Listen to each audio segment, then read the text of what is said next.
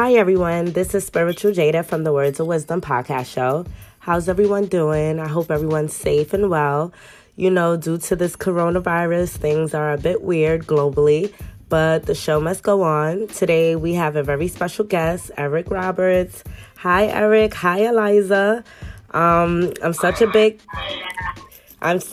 fan. Some of my favorite movies are Heaven's Prisoners, Best of the Best, Fatal Desire.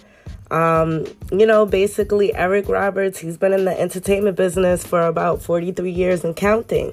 So please introduce yourself and tell us a little bit about you and your background. Eric Roberts. I live mostly in Los Angeles now, but I grew up in Atlanta and New Orleans and New York, mostly New York of those three places, and then married my wife, and almost 30 years ago now, and became bi-coastal till 8 years ago. And then we basically settled here on the West Coast because of the weather. We like it. And so that's Eric. All right. So basically, what attracted you to your career as an actor? What motivated you? Well, it depends on which stage you're talking about. In the beginning, it was that it helped me talk. It helped me speak. I had a terrible stutter, and I found that if I memorized things, I could speak without stuttering. So that's how it started.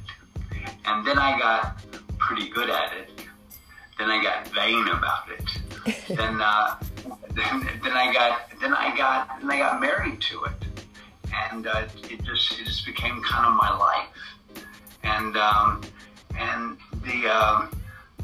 the times when I would have done something else, I got very lucky and just stayed forever.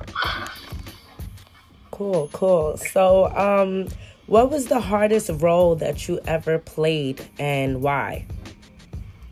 The hardest part I ever undertook was in a true story called Star 80. It was Bob Fosse's last film. And I played a guy named Bob Snyder. He killed Dorothy Stratton. Paul Snyder. What did I say? Bob Snyder. Did I say Bob Snyder? Paul Snyder. And he killed his wife, Dorothy Stratton. It was a Playboy Playmate of the Year in 1980. And he killed her. And he was kind of a mess. And but as I studied his psyche and his story, I realized he was very common.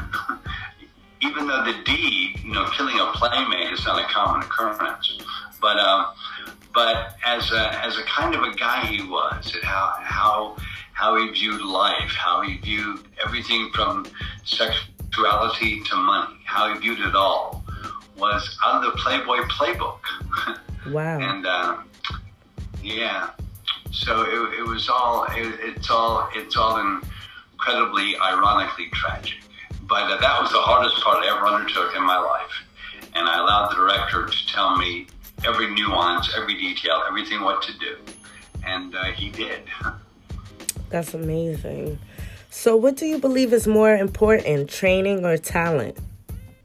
Because I know a lot of my viewers, they're actors in training. So, trying to just get some advice from you, some great advice. Well, I think really good actors are like really good athletes. You're born with the ability. Now, what you do with that ability is one thing or not. But if you nurture it and if you chase it, you're going to get good at it if you have the ability, the innate ability. Now, Michael Jordan was not born with the ability that we saw win your six world championships, but he had the innate ability that he nurtured, that he practiced, that he conditioned, and he became that basketball player because he could. Now, so I can't do that. I don't have any ability at all to do any of that. So I could never do that. So everybody has what they have, and well, you're a great actor, so you can't lie about that. That I truly know. I definitely grew up watching a lot of movies, especially I when, love hearing that. Thank you. especially with your sister, and then upcoming your daughter Emma. She's really good too. So I definitely liked her in American Horror Story. So yeah, I definitely have a lot of your background. That's great. So how do you respond to working under pressure when you're like on a scene? Like, because I know a lot of people, they're not good when they're stressed out. Some people really fail, and some people work great under, pressure. So how do you fluctuate that? It's so funny for me because your pressure has changed. Back in the day, I would be offered a script. Let's just pick a movie that everybody knows about. Let's pick The Pope of Greenwich Village. I was offered that movie in January of that year. We started to shoot in September, and we shoot until Thanksgiving, September, October, November. But 8 months, I have to prep that piece. I prep that piece, shoot that piece. It gets released a year later. It's all done how they used to do it. Okay, now that time is compressed where I'm offered a movie. I say yes, and that's on Friday night, and we start to shoot on Sunday afternoon because there's no traffic. Okay. Okay. And that's the industry now. It's almost like filmmaking became so doable and so accessible and so affordable that it became everybody's hobby. Right. Everybody was making them, and everybody could make a movie because everybody could afford a camera. Wow, okay. So, what has been your greatest accomplishments with the films you have done? Do you have any? Well, I made so many movies. There's so many small things I'm proud of. There's my first movie, King of the Gypsies, what I consider the best docudrama ever made, Star 80, Bob Fosse's last film. There's Runaway Train, which was the hardest movie physically I ever made with John Boyd. There's Love is a Gun, which is one of the oddest films I'm most proud of that I made with my wife, and with the late Kelly Preston. There's probably 5 more. Final Analysis. It's My Party. Yeah. Okay. So also, what is one thing you wish you knew when you were younger? Oh, that what you do with everybody around you off the set is as important as what you do in your work. I thought all that mattered was the work, and I could ignore everything else. And I did, up until my wife. And my wife says to me, "You have to start talking to people." And I said, "Why?" And she said, "Because everybody thinks you're a real problem, that you're a real a-hole." Really? Oh my God. And I said, "Well, tough, who cares, And my wife says, no, you understand. That's half your job. You are a politician. You have to act like one. You can't just be the movie star who's totally dedicated just to the work. You have responsibility to carry your good fortune as if you know it's good fortune." And I realized I never understood my situation, before she told me that. And my situation is, I have the best life on the planet. I've seen the planet. I have the life anybody could ever want. Right. And I should act accordingly. Yes, it is about the work. And yes, I have a great deal of pride in my work. And I have been very good on occasion. But she's right. I represent what we are. We are actors. We are make-believers. We are entertainers. So I don't have to bleed when I bleed. I can just look like I'm bleeding. So she got me on the right track of being able to enjoy this forever. And so when everybody started to be able to afford a camera, she says they're all calling us directly. Do you want to go pursue this? And I said, sure. So from 2008-ish to 2018-ish, we made all those movies. And saw the role for free and just had a blast. And that's amazing because I know a lot of people who are married, life partners, and they can't deal with like seeing each other every day with business, at work. So I'm honored to even know that both of you have came this far. And you look so happy every time. This is the second time, viewers, that I was afforded the opportunity to be in their presence, and it's just a blessing. They look so happy. Seriously. No, the truth. You know, my wife, gave me a talking to just last night about behavior, and I'm like, okay, and even though we're old, we still do that, and but I listen to her. I've learned to listen. I don't think you're old. I think you're just getting better. That's what my mother calls it. She was born, I believe, like 1959. So, yeah, she says she's getting better.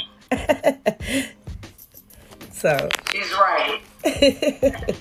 All right. So tell me what you're working on now. Like, what's some of the projects that you're working on now? Well, we're just about to go finish Stalked by My Doctor Part 5. We've got 3 more days of basically pickup shots just to tie all the movie together. And we go do that. And then what else, boss?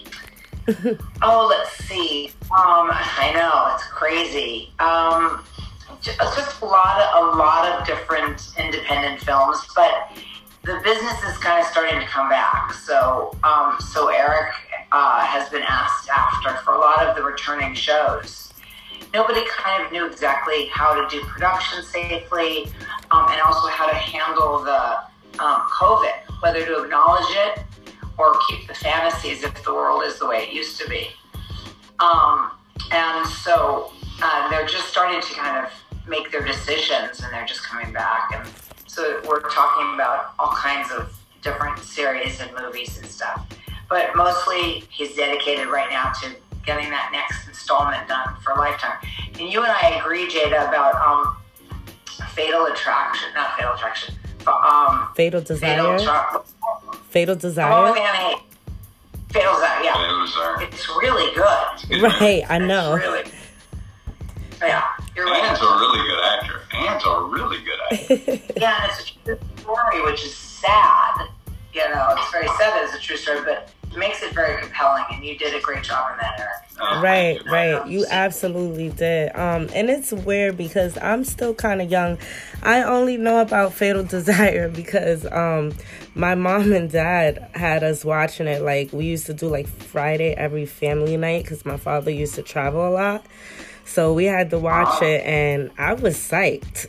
I don't know about my other brothers and sisters because they was kind of older. But, yeah, my mother always liked Eric Roberts, like, Robert De Niro. She has a list of A-class actors. So I was honored when I was able to be able to speak to you. So... Where does your mom live? Does your mom live near you? She lives in New York, but I guess like she just retired. She was working at NYU Hospital for many years, so I think she's just looking to probably buy a house somewhere out of New York City. She says she's done with the fast life. So get it. That's going to be nice for her. That's really nice. Right. Let's go. Send her Eric's love. I definitely will. Trust me, I will. She would be ecstatic. So, lastly, can you tell the viewers your social media so they can follow you and stay up on updates with your upcoming projects and stuff like that? You know your social media. It's basically at Eric Roberts. That's ERIC Roberts, or at Eric Roberts Actor. So he has Instagram, he has Twitter, and he has Facebook. And he's verified on Twitter, so you'll know it's really him. Yeah, it's me. And for some weird reason, he's not verified on Instagram. And there are a couple of fake ones, I know. Really? Wow. I know, and there's a lot of fake. He has 2 sites for Facebook.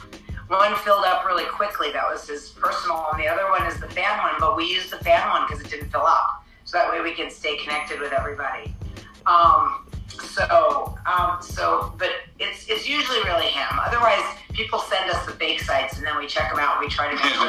It's so funny. We try to make sure they have correct information. Oh my God. I see a lot of fake accounts on Instagram for a lot of people, and I don't know. I just feel like it's bad because some could be good and then some could be horrible, you know? Yeah. But I guess that's the way the world works, right? But I think it's also people sniffing around to get inside news, pretending there's somebody they're not. Absolutely. Absolutely. Oh my God. Absolutely. I totally agree. So I just want to thank you so much, Eric Roberts, for joining us. It was a pleasure speaking to you. And Eliza, it's always a pleasure. I learned a lot about you tonight. And I just want to give you blessings towards your upcoming project. And I definitely will be looking around to see what you're putting out there. So everybody, you know, the show has come to an end. You definitely can follow them on their social media. So you know the drill. You can catch the show every 2 weeks on a Sunday. You can find me on social media, Instagram, spiritual_Jada, and Twitter, Words of Wisdom 7. And my email is spiritual.jada@gmail.com. See you soon. Peace and blessings, everybody. Bye.